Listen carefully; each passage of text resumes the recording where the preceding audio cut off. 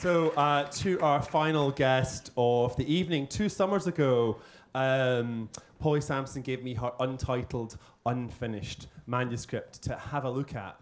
And once I started looking, I could not stop. I was on a book tour at the time. It was quite a big manuscript. I was really a bit irritated by it at times. I did lug it around with me around the UK and around the US. I will admit now, never having admitted this, to losing it once, but it did turn up again. Anyway, so a long time after I finished it, I couldn't stop thinking about these 2 central characters, Julian and Julia, and their relationship and their daughter, Mira. The book is lyrical, and it is haunting, and it is often very painful, and it proves that sometimes, in order to be kind, you have to be cruel. Please welcome, for the world premiere of her second novel, Polly Samson.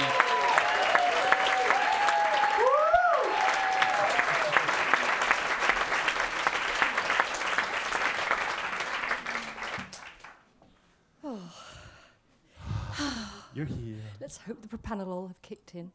We should explain what that is. Well, it's actually a medication for stage fright.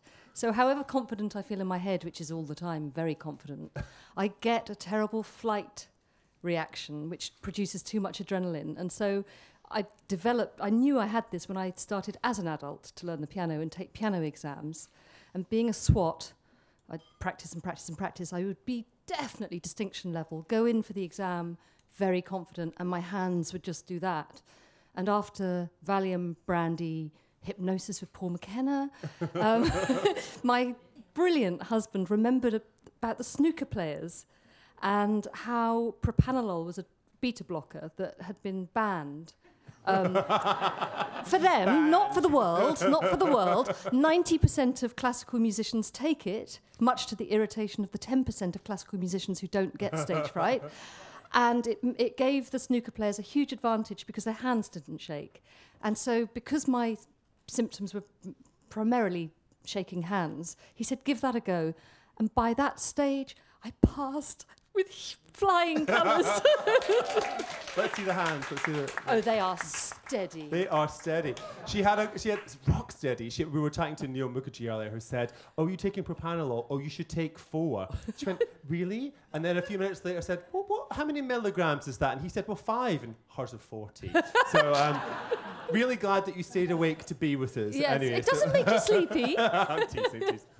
Shall I read? Yes, please. So I'm determined not to do any spoilers, and with Damien's help, I've found 4 sections from 4 different chapters, which have sort of been stitched together into a little patchwork. And so I'm going to start with Julia, and it's August 1989. Lucifer flew well for her in the fading light, falling through the sky when she summoned him, and away again towards a great bruising sunset. She was alone on the ridge at first, just her, the bird, and the wide-open view. It was one of those nervy summer days of sudden strong winds that fretted the hawk's feathers as he stared at her from his perch on her gauntlet. She was wearing a long red shirt over jeans and sandals. Her hair was breaking free of its band. A leather pouch hung from her belt and a whistle from a cord around her neck. The hawk braced his feet on her wrist, making a leather tassel swing from the gauntlet. She felt the breath of his feathers on her face as he departed, and she watched him go with the wind right under his wings, scattering crows like drops shaken from an umbrella. Julia was trying her best to get it right for the bird. The morsels were small to keep him active, a shaming 26 ounces he'd weighed on the scales that morning. She called him with the whistle, 2 sharp bursts, and there he was, a dark Cupid's bow, firing straight at her from the heavens. She continued along the ridge, Lucifer steady on her arm, his manic eyes never leaving her face until she gave the signal. She sent him reeling to and fro, and neither of them knew that this was to be their last dance. The evening started to chill. She'd almost forgotten that Julian was supposed to be meeting her there, or perhaps she'd just given up hope. He was panting when he arrived, still red in the face from the run up the hill, his bike and its useless tyre abandoned. He had the air of a boy who'd crossed 3 continents to see her, his sweatshirt knotted round his waist. Impossibly young, with hair falling over his eyes and an uncertain lope, one leg of his jeans still tucked into a sock. He didn't dare kiss her, he said, with the hawk glaring at him like that from the end of her wrist. The hawk shrugged his shoulders and she sent him flying. They kissed, and when Julian stopped to glance nervously at the sky, she took off her gauntlet and pushed his hand inside. She urged the hawk with her whistle, moving Julian's arm up and down, the gauntlet's tassel dancing. But Lucifer only soared higher, the wind whispering murder into his ear and deafening him to her call. Julia ran cursing, Julian lolloping beside her. She grabbed back the gauntlet as the hawk fell to his kill. Julian's hands were warm on her waist, and it seemed to them both that the scream of the rabbit went on forever. And then the next bit I'm going to read is Julian, and it's 8 years later, and the kindness bomb, which is what we shall refer to it as in order not to do spoilers, has recently gone off in his life. There are no photographs of Mira now. A drugged sleep, a ringing phone, a room full of daylight that has been cleansed of her existence. Julian surfaces, arms flailing, and wakes to a morning with no reason for waking. There is no sticky bottle of Calpol by Julia's side of the bed, no chewed copy of Goodnight Moon by his. The doll baby has disappeared along with her cardboard box cot from the corner where Mira played. Even the extra little pillow they had kept between their own in tacit approval of the night she crawled in between them has been tactfully removed. Julian ignores the phone and buries himself deep beneath the sheets, sinking back into a fug that smells only of himself so that he has to curl into a ball to bear it. Another August day dawns blasphemously close to midday with his arms and hands so groggy it is an effort to silence the phone when it starts up again. It's stuffy. He has to keep the windows shut against the creeping night-scented jasmine because it's been giving him a headache of late. Birds squabble among its vines, something scritches at the glass, a distant cow bellows. A distant cow bellows, in fact. A flare of light cuts through a gap in the curtains. Dust motes swirl. And though the picture is missing from his bedside table, Mira's face is the first thing that swims into focus. Mira, with a crown of daisies and sunshine in her hair. He's clumsy on the stairs, grubs the handrail to stop himself falling. He's an old man of 29 before the double hit of nicotine and coffee, crocked up and scratching beneath yesterday's T-shirt and boxers, automatically stooping his head beneath the beam at the turn and again at the door to the kitchen. The dog dances around him, out of kilter with his mood, tail whacking the back of his legs, oblivious to anything but the emergency of its bladder, and runs and bursts like a cork through the door, runs sniffing among the fruit trees. Before setting the kettle to boil, Julian scrapes meat into the dog bowl and lands the fork with a clatter into the sink. Outside, there's a slam of a car door, the indignant cough of an ignition. He heaps coffee into a pot. The drawn curtains at the front, which of course Julia had wanted to change, are gauzy with sunlight. He keeps them closed so the people who come knocking might believe him not in. At last, the car drives away. And then the end of his day, to avoid spoilers, the day disappears much like the ones that went before it. Ferdors sinks into the dusk until eventually he switches on the lamps. He manages crisps, heats up some sort of stew, and finds the scent of the jasmine has grown stronger when he returns to his desk with a sturdy Duralex glass and the remains of a bottle of red wine. In their bedroom above, Julia would throw open the window to let in the scent. He imagines she's up there now, her lustrous hair kinking and purling, Mira framed beside her in the golden square of light, holding out her arms, calling down to him, "Dadu," to make sure he can see her there in her favourite pyjamas. He pours the wine. Soon he'll go out for some air, find the dog, and together they'll cross the garden by moonlight. He takes a gulp from his glass, the smell of the jasmine giving him a headache already. He can summon the taste of the sleeping pill he plans to take. Upstairs, the empty bed waits. He has nightmares about Mira falling. He'll wake in a sweat, his arms grabbing at the air like a newborn. Then emptiness. No Julia, no Mira. He rolls a last cigarette, calls to the dog. Mira skips back into his mind. Avenues of trees unfurling leaves and promises. The afternoon sunny enough that he can't resist her pleas for the playground when he picks her up from nursery. pigeons hanging around like boys at the bus shelter, hoping for a few extra crumbs from her lunchbox, and Mira hurtling down the bigger children's slide, her face screwed shut until he catches her. Blinking with shock, her eyes meet his, and instantly she's confident as she gauges that he is smiling. All will be well. Brave girl, he says as she slips from his grasp. Again, again! Running back along the concrete to the steps, a loose strap of her dungarees flying, grabbing her to secure it, she watches his fingers, intently, always learning. Her funny skippity steps, and his mix of pride and terror whenever she tried anything new, swinging her straight up to the top just so she doesn't have to work so hard climbing the metal steps, swooping her skywards and blowing a raspberry on her neck to make her laugh. All of this, over and over, until he glanced at his watch and realised that it was Friday, and Julia would be back at Furdoors already. Mira looking down at him from the brink to where he's ready to catch her. "Okay, Dadu?" That's what she called him, and neither he nor Julia could bear to correct her. "Ready?" Quite solemn. Seeing her from a new angle, from the crepe soles of her shoes up, no longer a baby. And then down she comes, a starfish hurtling towards him, and he braces himself, ready to catch her. He set Mira on the foot of the slide to help her get a stone from her shoe, her sock a little sweaty as he straightened it. He slipped the shoe back onto her foot, bowing nobly. "Is your name Cinderella?" And she giggled, told him, "Don't be a silly." He showed her again how to thread the strap through the buckle. Her breathing grew heavy as she concentrated on the task, and he held her foot steady.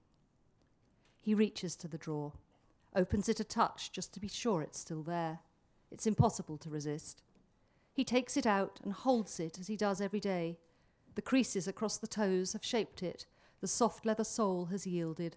The heel bulges, so it's almost as though he has her little foot in his hand and not just her shoe. And now I'm going to skip, if you want me to, to a part when, this is from Julian's university days. It's late, it's after a party. He's with his best friend Carl, a medical student, and a sexy girl called Cara, and another less sexy girl, another medical student called Verity. They'd finished the bottle of brandy one of Carl's housemates had swiped from a party. Cara prowled the borders of Carl's room, pulled books from shelves, studied the random objects ranged around, picked up some old vertebrae and put them down fast, blew dust from flowers desiccated in wine bottles, her hat fixed at a jaunty angle. She came to a standstill at Carl's microscope. That's what started it. Tracing her finger along a box of slides and looking back at them over her shoulder, but addressing only Carl. Someone I know had a boyfriend who liked to study his own sperm under the microscope. Outrageously flirtatious. Do you ever do that, Carl? I do it every day, he replied, suppressing a smile.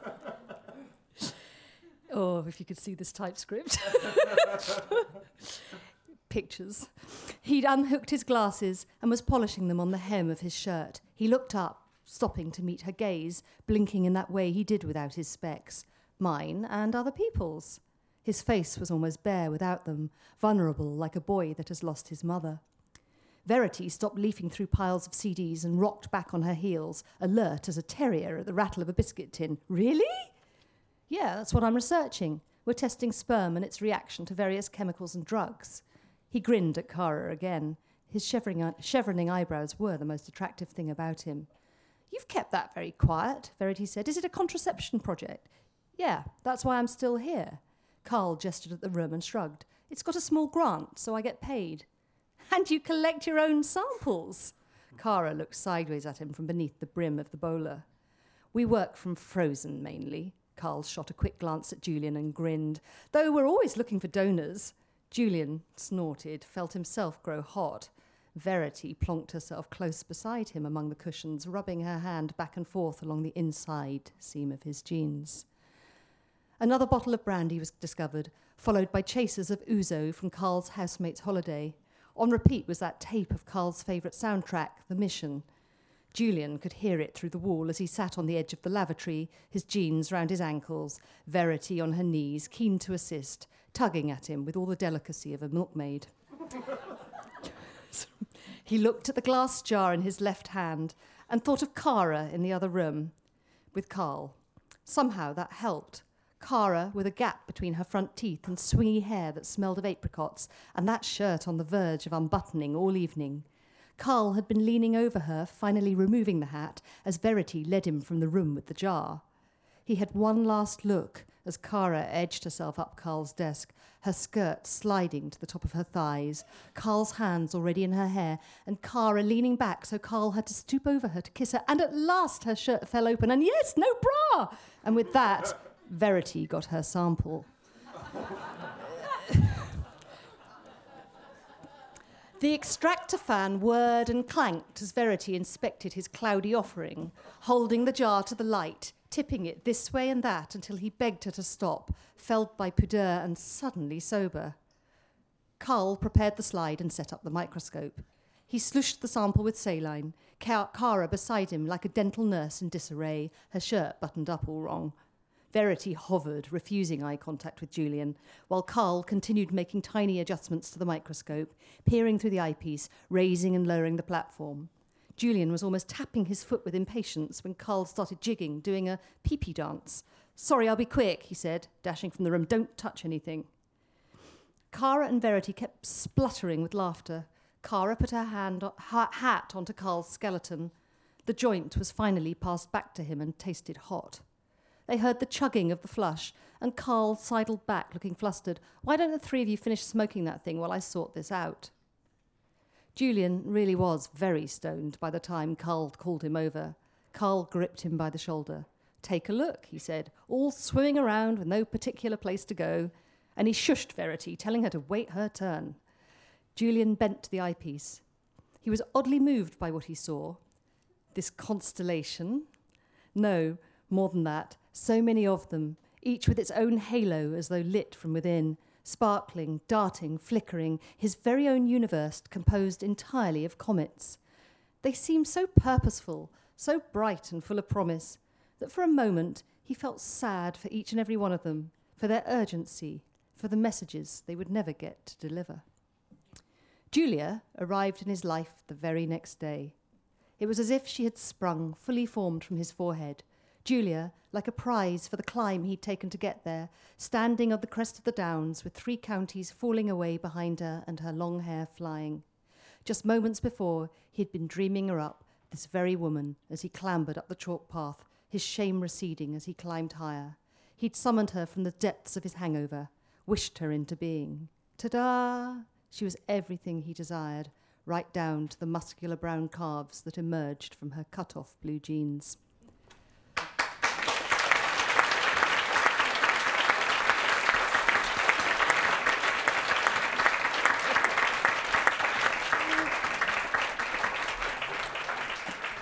I was just, as you were reading, I was just thinking, yes, this definitely is the first time we've had a sperm extraction sample described at a salon. It's definitely a first. Lovely Verity. That particular bit, I remember we were talking about the research. Sounds really wrong. The research that you did for it. But in actual fact, there is a whole world of sperm on YouTube. Yes, it was. I mean, YouTube is your friend for these things because, I mean, I kind of know what sperm must look like. I mean, it doesn't take, tadpoles, is how I imagined it. But I really wanted to be able to describe it as Julian. And suddenly I thought, oh, God, YouTube, there's bound to be a scientist or something on there. Blimey. There seems to be a thing among young men, particularly American young men, where they film their sperm under the microscope and then they put them on YouTube and they play guitar solos. I mean, it is a thing. Why? What are they like? Are they quite moving? Is it like emotional? Well, or it is it depends like on really how fast-paced? Depends how motile their sperm are. That really was something else when you told me about that.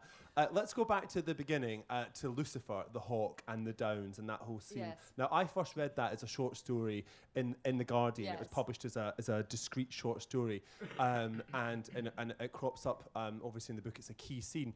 Did the book start from that short story, or did it have another genesis? No,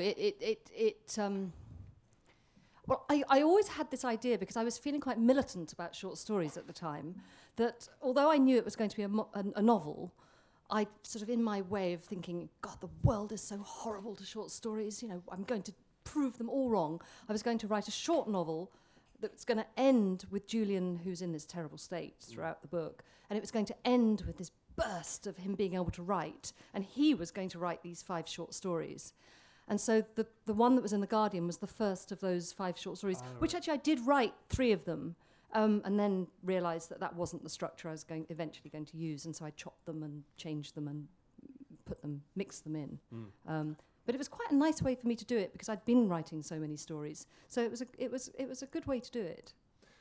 As with Patrick and to a lesser extent Aminata, there was a real life inspiration for part of the story. We're not going to give away the kind of 2 key sort of spoilers, but tell us about the real life inspiration for part of the story. It's hard to do that without doing a spoiler. It was an uncle who I was very, very fond of, who lived in Paris, and he was a photographer, and he would come and visit us. And when I was 11, he died, and I was told he died of a heart attack, and there was something just didn't ring true. And so, being a sort of inquisitive spy child, I started going through things and discovered that he'd committed suicide. And the kindness that is the kindness in the book is the kindness that was the cause of his suicide. And it's been with you for a long time, that story, because you told me recently that you found some diaries from your early 20s. I was so surprised. I thought I hadn't been thinking about this for longer than 10 years, but it turns out that in a notebook from when I was 20 that I'd sketched out this story, and then forgotten about it for all these years.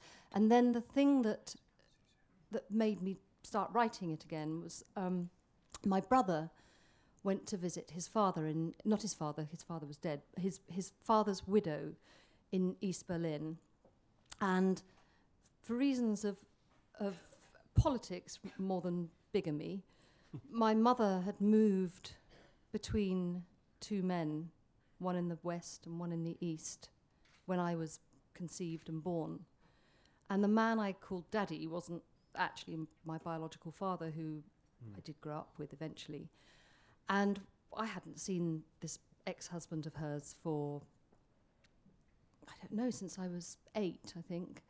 And what was so painful was my brother visited the widow and brought back for me my baby shoe. And he'd kept it for all those years. I mean, I wasn't his child. And it really gave me a sort of pain. And so I think that was the moment that I started to sort of put this together. And that's the shoe that he touches, and it's the shoe that you it's the shoe that's found in his hammock. Yeah. At a certain point. There's Lucifer the Hawk. That research was more fun than the sperm, I have to say. And actually, I'm quite cross about H's for hawk. Yes. Because, I feel I own falconry. I went and did a whole day. She did get in there first, But there's Lucifer the Hawk, and there are various other references that start to add up to something in the book. And you never explicitly state it, and it's not an allegory but Paradise Lost is a shade in the book, isn't it? There are lots of it. Actually, it's for the sort of 1 person in 10 million who can remember Paradise Lost. They will get a sort of, I hope, an extra pleasure. I mean, most people, you don't need to have read Paradise Lost. Because I'm a method writer, I did spend a year reading Paradise Lost and pretending I was Julian at university studying Paradise Lost, and so reading all those kind of heavy tomes and obsessing about Paradise Lost. And I once did I wanted desperately to talk to someone who recently studied it, and I tweeted, anyone here study Paradise Lost? And about 20 people tweeted about, yes, me. And I then tweeted them all saying, could I talk to you about it? And all of them said, can't remember a word of it. But luckily, someone who'd been at university with my son, who was sort of as obsessed with it as I was, became a correspondent for a while. And so that was lovely. That really helped me to shape it. And he sort of pointed me in the direction of all those great and actually rather boring books about Paradise. I mean, Paradise Lost is wonderful people writing about Paradise Lost is not wonderful. But most of the characters are in some way related to Paradise Lost. Well, there's definitely... They're all named. Yeah, they're named, and there's an experience of a fall, Yes. you know, and that's a critical part Yes, of no, it. there are parallels, and Julian himself is a scholar of Milton. You said about being a method writer there. And actually, you know, you've done this in your short stories as well, you really invest in your research to the point of where you're clearly just avoiding doing writing by spending too much time doing research, which is fair enough because lots of people do that. But, I was thinking about this recently and thinking, actually, I think that's because you didn't go to university. I think it's the autodidact in you that's I want to know everything about this so nobody can say that I'm wrong. I suppose there's a bit of insecurity, but it is also that I walk miles and miles and miles. That's my main sort of, and I walk, sounds so mad, I walk as the person. And so I kind of walk along as Julian along the seafront, eyeing up women. That's our excuse. Yeah. And I just have to be those people. And it's a great way, if you're stuck, just go for a walk as that character, and it just unsticks you. And it's, you come back and it's like typing. There's a lot in the book about grief and loss. When we Yeah. meet Julian, he's grieving for Mira. He's also grieving for Julia. And there's a lot of that kind of sadness in the book. And I know that at the time you were writing it, your son had gone to prison and your dad died. Yeah. Happy days. Happy times. So, and then you're writing this incredibly sad book. And, was the book... Was that a way for you to process it, to channel it? Was it a refuge, or was it just what was going on in your life, and that was, just lovely to have imaginary friends and make horrible things happen to them if you're having horrible things happening to yourself. It's a rest from your own problems. Where it wasn't so... Actually, my father was killed by a malprescription. He was a perfectly healthy man, of an antibiotic. He had macular degeneration. Apart from that, he was a very, very fit and healthy man. And actually, the man who normally does my punctuation, so this is the first book I've had to write without my dad doing the punctuation. But I mean, I miss him for all sorts of reasons. But what was particularly horrible, and it's something that's worth looking out for, is that he was being treated at Moorfields for an macular degeneration, and they injected his eye, and they got a superbug into his eye, and the antibiotic they prescribed killed his liver. And he died a horrible death from his liver, and it was a totally preventable death and horrific. And at the time, I was researching at Great Ormond Street, because the researching at Great Ormond Street, involved... You were researching Mira's condition. Mira's, yes, the child in the book is treated at Great Ormond Street, and so I was spending a lot of time in my over-researching way, sort of just sitting around at Great Ormond Street and going into the chapel at Great Ormond Street, because you can't really wander around the ward staring at children, but just to get the atmosphere. And then I'd go from there to my poor dad, who was in, the Royal Free, having been told there was nothing they could do for him, sort of dying. And I think that was the low point of writing the book, actually, because they just felt then that there was no rest. But it's just worth mentioning, because when people are over 80, you just got to be really careful about antibiotics, because he wasn't alone. That ward was full of people who'd been malprescribed antibiotics. But you kept that contact through your dad throughout. He was well up until a certain point, and he knew what you were writing. And what I think is interesting is that you continued to have that conversation, and he continued to have input into. Well, while he could still speak. Yes, exactly. Yeah. Rowan Pelling described this book, I think, as a thriller of the emotions, and I thought that was a really brilliant way of describing it, because it really is incredibly tense, and there are a few pivots on which the book turns, where the landscape just changes entirely, changes tectonically. So much fun to write. Did you know that you were writing a thriller of any kind when you set out to do it? I didn't. Some of the time I didn't, and other times I thought, am I just being a horrible withholding bitch here? Just sort of, I know this, I'm leading everyone up the wrong path. Is this actually okay? But I think it is. I think it does in the end, it works. Damien, can I just say that the first time you helped me with this book was, so I never take my phone into the room where I work, because, no more somber enemy of writing than the Than iPhone, Twitter. than the iPhone in the room with you. Yeah. I mean, just, It's God. not the pram in the hallway anymore. It's not, the no, and I yeah. feel furious that it was ever the pram in Of the course hallway we because do. I know that baby. But I think one of my children was unwell at school or something, so I had to take the phone in with me. And Damien, who'd finished his book, texted me, "So, what are you doing? Fancy going for a walk, or what are you doing?" And so I'd been putting off writing a scene because it was very difficult, and so I just sort of thought, right, I'm going to show you. So I just typed back, "I am trying to write a scene where Julian is wanking into Julia's jumper. Help me." And the reply came back, "Make it cashmere."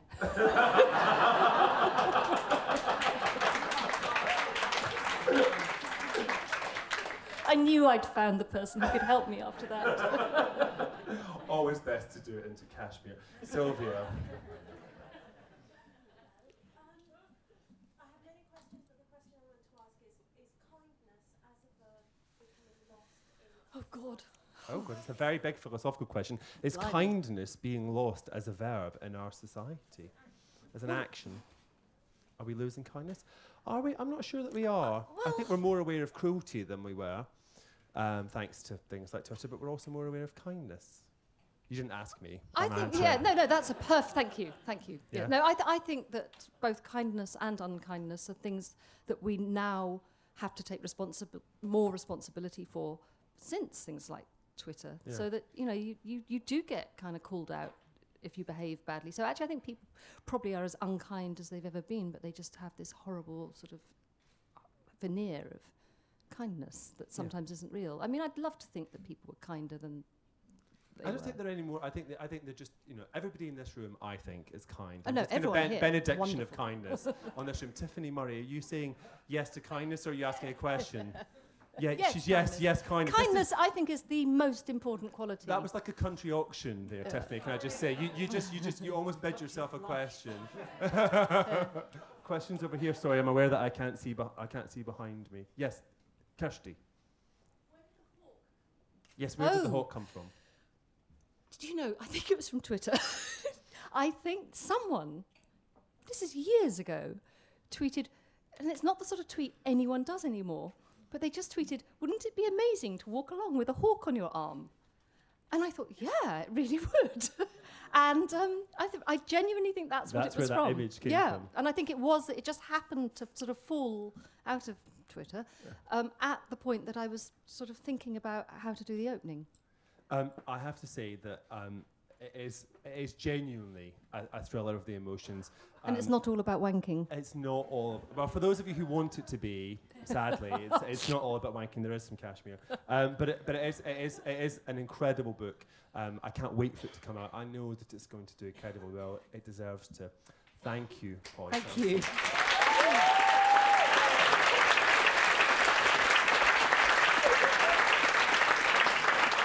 Thank you, Paul Sampson. Thank you, Patrick